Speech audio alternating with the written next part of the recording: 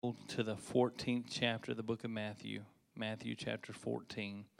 Amen. I'm thankful for the goodness of God. I'm thankful for everybody that worked hard for the fellowship hall.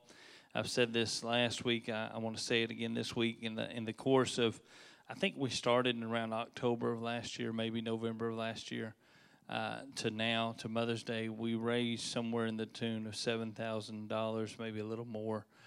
We paid our flood insurance and did all of that in the back.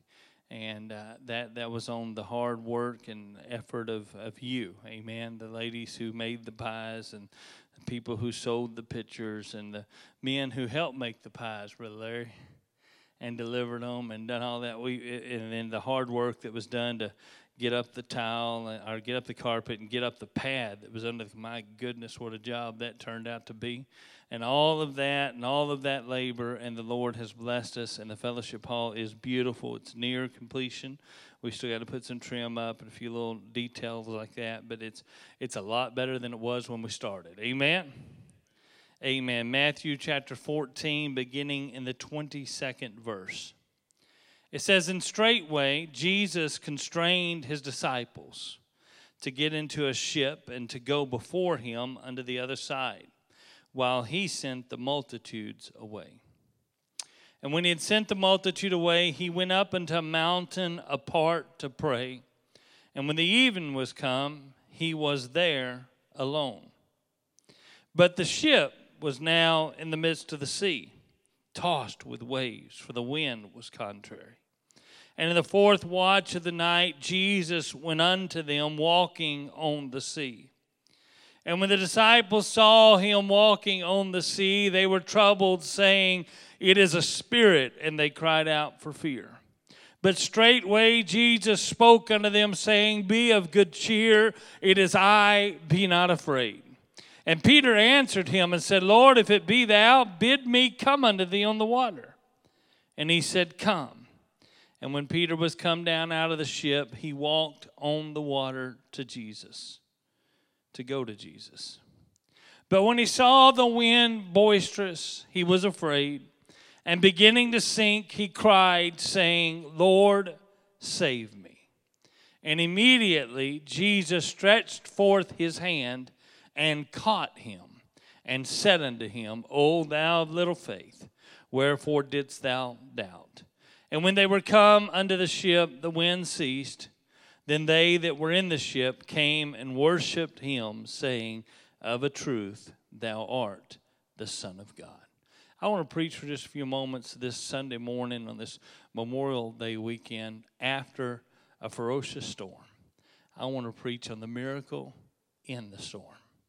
The miracle in the storm. Would you pray with me? Lord Jesus, we love you. We thank you for your goodness and your mercy, the great grace of God. And Lord, as we come to this house on a Sunday morning, we come to meet you here, Lord. We come expecting your word to speak into our hearts and our lives. So I'm asking the next few moments, Lord, as I preach the word of God, Lord, you let it touch us and let it change us, Lord. Let it do the work that you desire in our lives, Lord, in the precious name of Jesus Christ. Would you say amen? Amen. You may be seated. Life is kind of like an ocean, amen. It's seldom calm. And as quickly as the winds from one storm subside, the horizon dances with the clouds of another storm that is quickly approaching. Serving God does not exempt you from the storms. How many have found that to be true? Amen. The storm in our text overcame the disciples while they were doing exactly what Jesus told them to do. He's the one who told them to get on the boat. He's the one who told them to go to the other side. The scripture said he constrained them. Amen. He made them, if you will. He commanded them to go. And so they were doing exactly what Jesus told them to do when they sailed into the storm. However, they learned a valuable lesson that evening that I want to share with you this morning. They discovered that Jesus was the miracle, even in the middle of their storm. The storm that we're talking about this morning, it followed a great miracle. You'll remember the story of Jesus and the 5 loaves and the 2 fishes, and how he multiplied them and fed the hungry multitude. And then after he did that, they picked up 12 basketfuls of leftovers. The lunch started with little boys, small personal meal. And then when it was finished and had fed the multitude, still there were 12 baskets, bigger than the meal was when it started, left over afterwards. And although we often see God do great things for us, and we see God take the little and multiply it to make it much, as he's done in the fellowship hall, amen, we're thankful for his blessing. We're thankful for his provision. But often after the rush of the miracle and after the excitement of what God has done, we come face to face with reality, and trouble comes and smacks us in the face. Amen. Good things come to an end, and all of a sudden we find ourselves in a valley or in trouble. Amen. The last service of revival has to come sometime. The camp meeting has to close out. The conference has to conclude. Everybody has to go back home. Amen. I like going to youth camp when I was a young person. I really enjoyed it to get up there away from everybody and seemed like that in the company of other young people, I felt so free to worship God, free to become something for God, free to believe that I could pursue his will for my life. But camp always came to an end. I hated it when camp came to. I hated the last day of camp because I knew I had to go back. I had to go back to normal. I had to go back home. I was aware of my inconsistencies. I was aware of my failures. I was aware of the trouble that I'd left behind me. And when I got to camp, I just kind of let everything go. Amen. I worshiped the Lord. I'd run the aisles. I'd shout. Amen. I really enjoyed camp. There was a certain liberty and a certain freedom there. But when I went back home, amen, I felt like maybe if I did those things, somebody would think I was a hypocrite. Amen. Because they knew things about me that the people at camp didn't know about me. Amen. They knew about my failures. They knew about my faults. They knew about my flaws. And so I hated coming home. I hated, if you would, descending the mountain. But those are the times that really test our spiritual mettle. What we do when the fervency of the miracle is over, what we do when the moment fades, when the music dies, when our friends are no longer there, when the atmosphere changes so drastically, when we go from the mountaintop to the deep, dark valley. Faithfulness to God is about more than just what you do on the mountaintop. Faithfulness to God is about more than what you do on a rip-roaring Sunday night when the Holy Ghost is moving. Faithfulness to God means we keep on keeping on, even when the way gets rough, even when the opposition gets strong. Amen. Even whenever everything in the world seems to be coming against us. It's one thing to shout at camp meeting. It's one thing to shout at youth camp. It's one thing to shout on a Sunday night, but it's an entirely different thing to come dragging in here on a Wednesday evening in the middle of a busy work week when the whole world's crashing in and worship him then. Amen. When Jesus commanded his disciples to get into the ship and go wait for him on the other side of the sea, he knew they were sailing into a storm. As a matter of fact, it could be argued that he sent the storm. He sent them into the storm. He knew that before that little ship ever cast off, before they ever got in the boat, that a storm was gathering on the horizon. The weather may have been fine where they were. There may have been bluebird skies. Amen. But everything may have been just so wonderful there after the miracle and after the feeding of the 5,000. They may have all been elated. And they may have all been excited. But Jesus knew when they got into that boat, amen, the good times was coming to an end. The camp meeting was about to conclude. The youth service was going to be over. Amen. Sunday night was going to come to a close, and Monday was waiting. Amen. He may have been the only one that knew that, but he knew it. And Jesus, had he desired, could have turned the storm away, but he didn't. If he had wanted to, he could have told his disciples, you might want to run the southern route, go around the storm, but he didn't. If he had desired to, he could have told them, you know, boys, you might better wait till in the morning to launch off for the other side because it's going to get kind of rough tonight. Amen. Just hang around here until the storm is gone. But he didn't. He could have given them some warning. He could have said, you know, boys, you're going to sail to the other side. I'm going to meet you there. In between now and there, there's going to be a terrible storm, but just keep your faith. Everything's going to be all right. But he didn't. He knew that regardless of what came on them, regardless of what they experienced on that sea, he was going to take care of them. He knew that no storm could wrestle them out of the safety and security of his hand.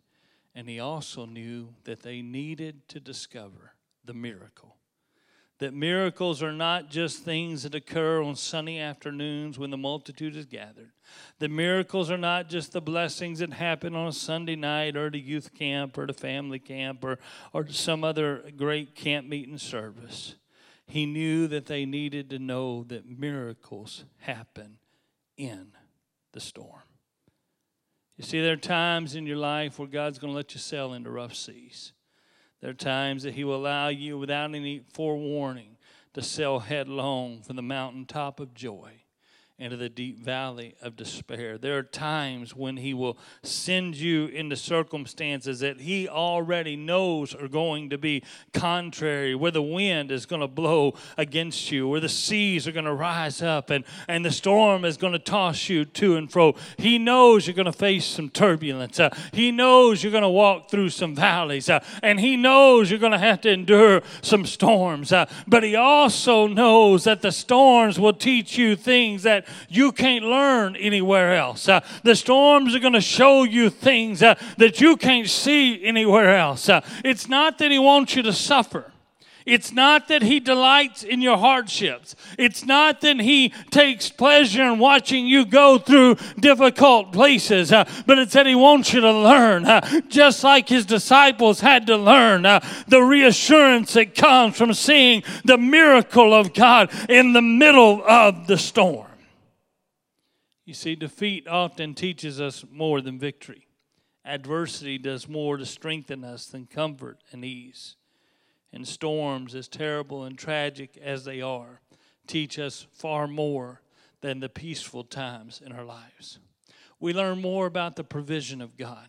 We learn more about the blessings of God. We learn more about the confidence of trusting him when we're in the storm, when everything seems to be coming apart, when everything seems to be coming against us, than we do in times of plenty and periods of blessing.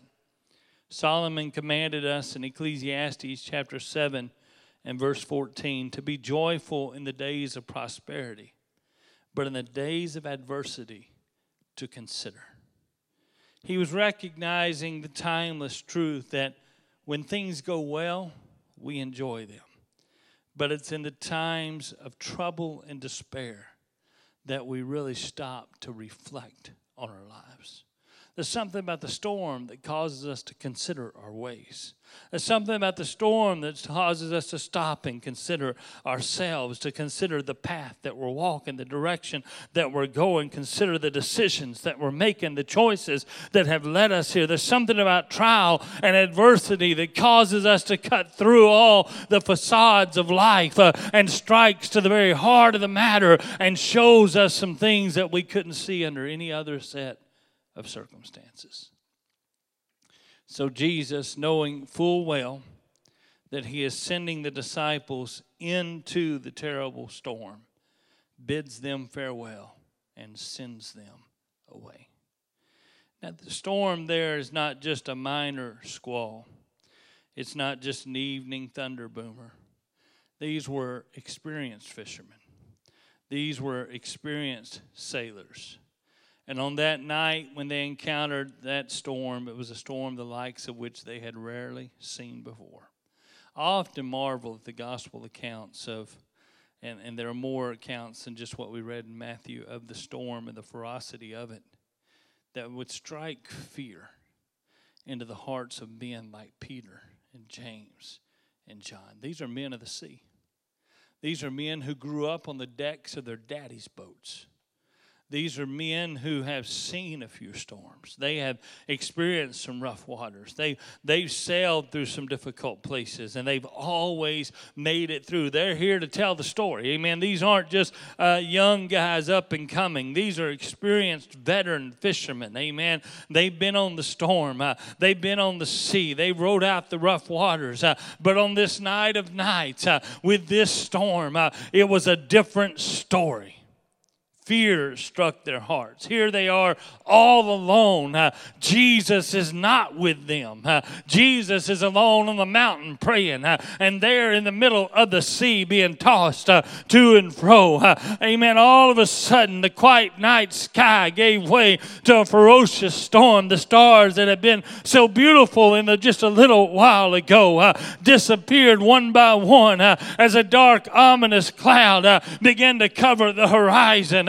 And the wind began to whip against them. And the waves began to toss the boat to and fro. First they lost their way. Then they lost their strength. And finally they lost their hope. It seemed as if the storm would destroy them.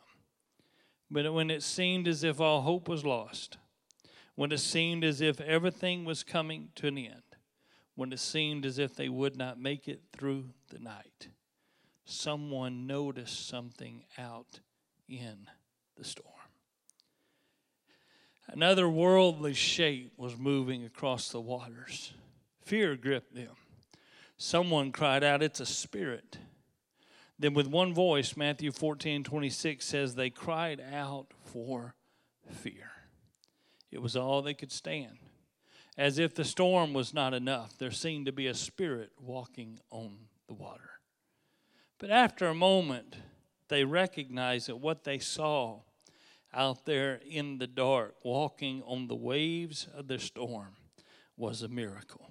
Amen. I don't know who recognized it first, but someone came to the sudden understanding we're not alone in this terrible tragedy. We're not alone in the middle of the storm. Jesus is right here with us. Right at the moment when it seemed as if they'd be swallowed by the waves. Right at the moment when it seemed as if the storm would do them in. Right at the moment when it seemed as if they'd be lost at sea, never to be heard from again, there came a familiar voice drifting in upon the wind. Be of good cheer. It is I. Be not afraid. I come to tell somebody in this house on a Sunday morning that Jesus is the miracle in the middle of your storm. He's right there with you in every storm of your life. You never face the winds alone. You never struggle against the sea by yourself. He will not leave you. He will not forsake you. He is right there with you, even when you can't see him, even when his hand isn't evident, even when it seems as if you're all alone, even whenever it seems as if you can't find him anywhere. If you just listen to the wind, you'll hear the sound of a familiar voice, calm and gentle, speaking into the storm, speaking into that storm-driven vessel that you own. Amen. Be of good cheer. It is I. Be not afraid. Somebody in this place on a Sunday morning needs to realize that the miracle you've been looking for is walking right beside you. The miracle that you so desperately need is striding across your storm. You're on a collision course this morning with the miraculous provision of God. He hasn't abandoned you. He hasn't forgotten you. Amen. He sent you into the storm, but he didn't send you there to die. Amen. This thing may test you, and it may try you, and it may challenge you, but it's not there to break you. It's not there to kill you. It's not there to destroy you. It's there to strengthen you. It's there to bless you. It's there to show you the provision of God. Amen. He sent you into the storm, but he didn't send you there alone. Perhaps our greatest challenge is to trust him We may know every scripture about the provision of God. We may know beyond a shadow of a doubt that He watches over us and that He'll take care of us. And we may be able to quote the scriptures that tell us He's right there with us. But it's difficult when we find ourselves in the middle of the storm to remember to cast our cares on Him. Amen. We want to take care of it ourselves. We want to try to work it out with our own intellect. We want to try to figure it out on our own. Amen. It's difficult to remember when the world is falling apart. Amen. He's the one who takes care of me. I want to remind somebody in this place today of the words of Hebrews chapter 10 and verse 23, where it says, "For He is faithful that promised." You see, we serve the faithful God. He's not forgotten you. He's not forgotten where you are. He's not forgotten what you're going through. He knows right where you are and exactly what you face. And He's in the middle of the storm with you. He is your shield. He is your strong tower. He is your refuge, even in the storm. Let me tell you a little bit about the miracle in the storm. When the disciples saw Jesus, He was walking on the water. The same waves that tossed their boat, the same seas that threatened to destroy them, the same unstable environment that was tearing their ship apart. Jesus was literally walking across the water. And where His feet touched the water, it turned solid like glass, calm and still and steady. Their ship was tossed to and fro, but Jesus wasn't. The boat was going this way and that and up and down and being torn asunder and pulled every which way. But Jesus is standing on calm seas. Amen. Where He steps His foot, the water grows calm. Amen. The wind is blowing with all its terror where they are. It's ferocious and it's terrible. Where Jesus is, there's a peace in the middle of the storm. You see, the master of it all brought it all under His authority, and He walked on the storm. He walked on the water. Here's a lesson that you need to learn. It's impossible to walk on water.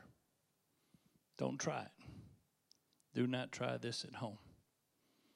Amen. When you get your fishing boat out in the middle of the river, don't try stepping out of it and walking back to the bank. It's impossible. Water was not made to hold you up. Amen? Even the phenomenon of surface tension, which allows certain aquatic bugs and spiders to walk across the water, falls far short of ever being able to explain how Jesus could walk on the water. The water is inadequate to support. It doesn't have the molecular structure to hold Him up. That which is inadequate to support Him, though, proved by the miraculous power of God to be more than enough for Him. He's the master.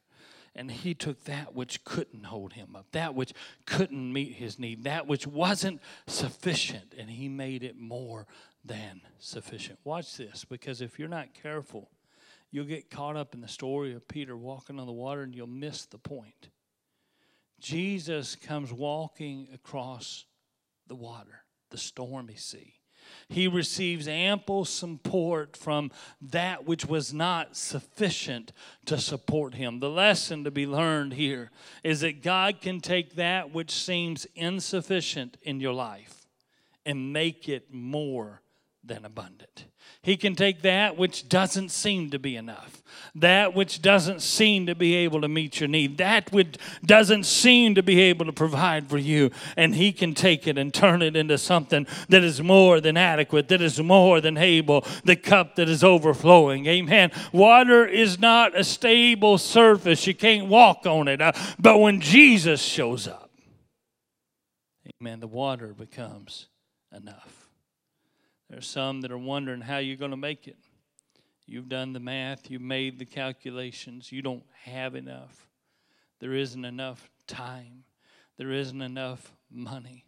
There isn't enough strength. There isn't enough energy. But I come to tell you that you need to factor God into your equation, because with Him, the Scripture says, a little is a lot.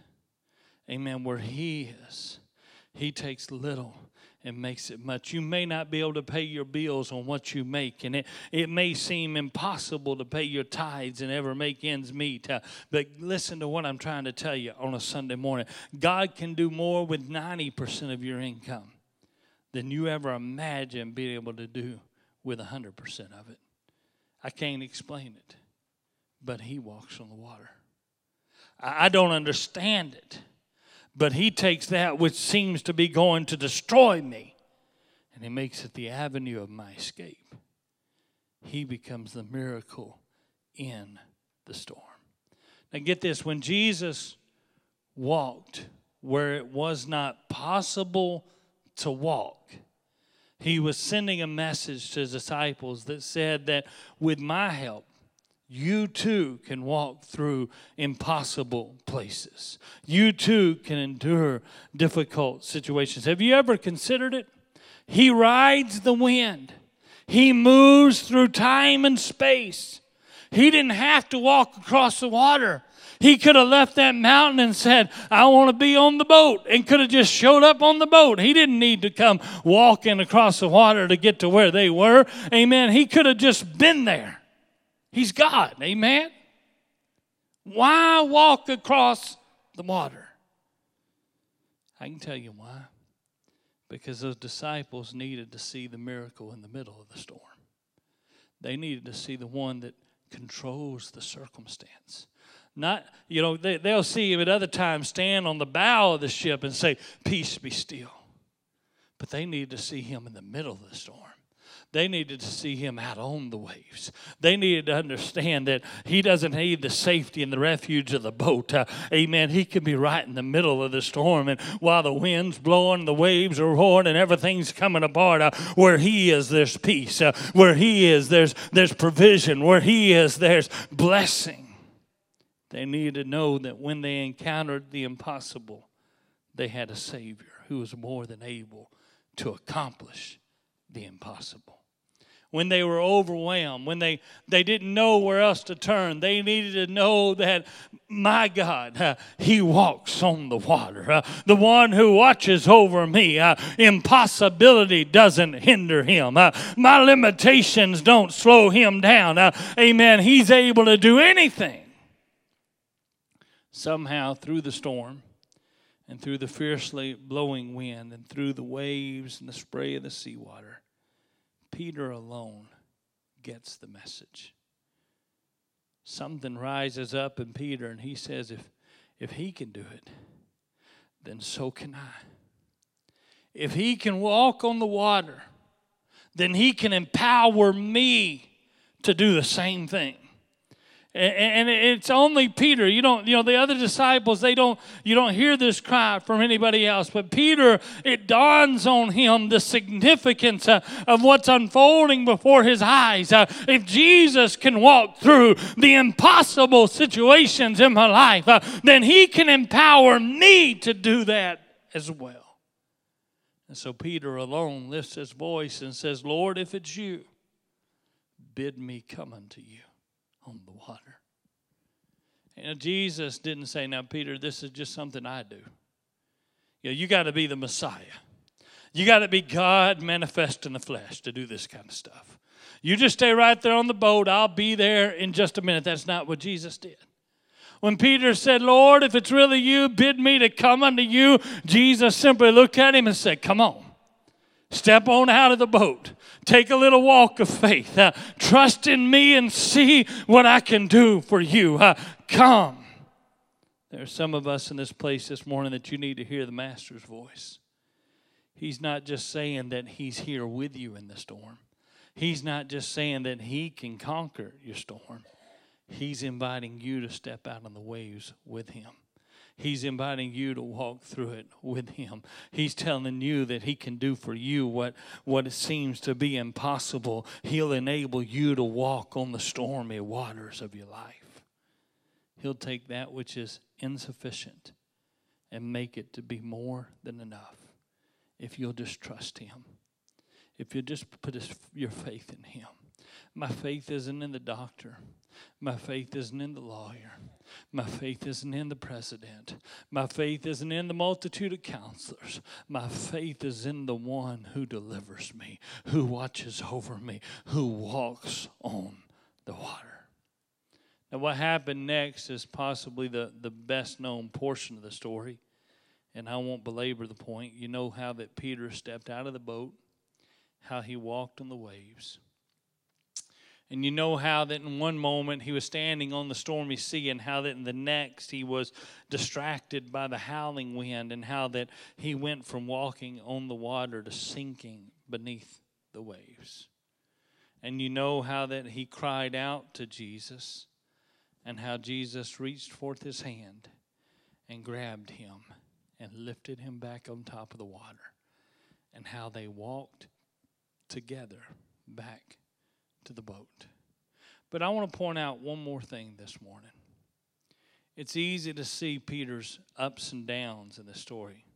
When they set out on the journey, all was well. Surely he was in good spirits. They had just seen an incredible miracle. But when they encountered the storm, he was afraid for his life. When he saw Jesus, he was filled with faith and expectation, and he even believed that he could walk on the water. But when he saw the wind again, fear struck him, and he began to sink. But when Jesus reached out and got a hold of him, he was encouraged again in his faith, and he stood again on the water, and he walked back with Jesus to the boat.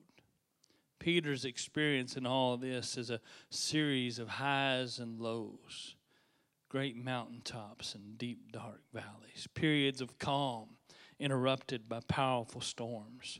What I want you to see this morning is that Peter wasn't all that different from you and from me. Romans chapter 1 and verse 17, Paul used the phrase, from faith to faith. That phrase seems to be a very brief explanation of the cyclical nature of our lives. All of us have faith, and all of us trust in God. But if we were honest with each other on this Sunday morning, we could all say that at times our faith is stronger than it is at other times. We have our highs and we have our lows. We have our ups and we have our downs. Amen. Sometimes we're full of faith and walking on the water, and sometimes we're trembling in fear and sinking beneath the waves. When a torpedo is fired towards a target, it leaves the ship on the correct course. It has been aimed, and it's been aimed true, and it's pointed towards its target. But while it's on its way, its course has to be altered through a series of mid-course corrections. The water, the currents, the waves, the elements, all of those things impact the course of the torpedo and begin to steer it one way or the other. They begin to steer it off course ever so slightly. You see, this is a precise science.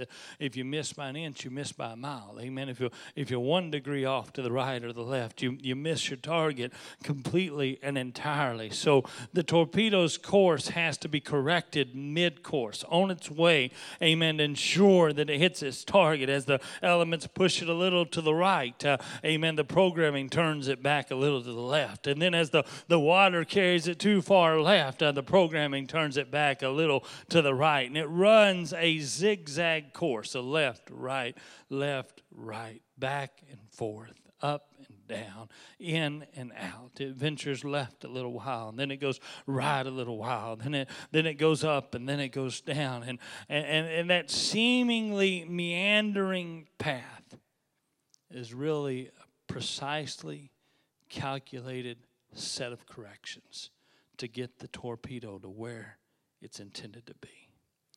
If you bear with me, I'm coming to a close pretty quickly.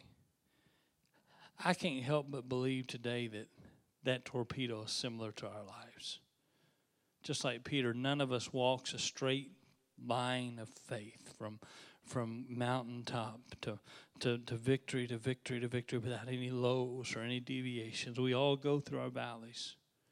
We all experience our down times. We all have our troughs and our peaks, a little to the left and a little to the right as we make our way to heaven.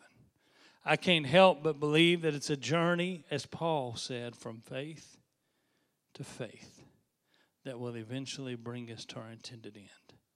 The highs and the lows, the lefts and the rights, the ups and the downs, the triumphs and the defeats, they all work together to carry us from one faith experience to the next, keeping us on course. And from faith to faith, we make our way from earth to heaven. So I don't know where you are today, and I don't know everything that you face, but I do know that your current circumstance is all about a faith experience with God. It's about correcting course. It's about getting your focus in the right place. It's about letting God be the miracle in your storm. Would you stand with me, Brother Larry, if you get Brother Ryan? I come this morning to encourage somebody to take your eyes off of what you don't understand, off of what you don't have, off of what is bigger than you are, and instead focus on what you do have. Little with God in it is much. Weakness with God in it becomes strength.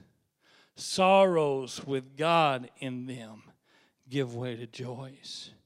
And troubles with God in them give way to triumph. When they arrive back at the ship, Jesus, with one command, sends the storms away. He calms the sea. He restores peace to their life. And they worshiped him there on that boat in the sea. And it began to dawn on them that it was never about the storm. It was always about Jesus, who he is, and what he can do. Jesus only wanted them to learn about the miracle in the middle of the storm. I don't know what you're going through. I don't know what each individual in this house faces. But I know that we all go through storms. Some of us are walking through trying places right now. Things that you question. Things that you don't understand. You can't reason it out. It doesn't work out. Everything seems to be insufficient and incapable of bringing about a good resolution. But I come to encourage you on a Sunday morning to trust him, to watch for the miracle in the middle of your storm. Because God's going to do what only God can do if you just walk by faith. Walk with him and trust in him. Amen? Amen. I'm going to open the altar for a few moments on a Sunday morning. I know it's a holiday weekend. I know I'm preaching to 6 or 7 people today. But 6 or 7 people need to hear the voice of God. Amen.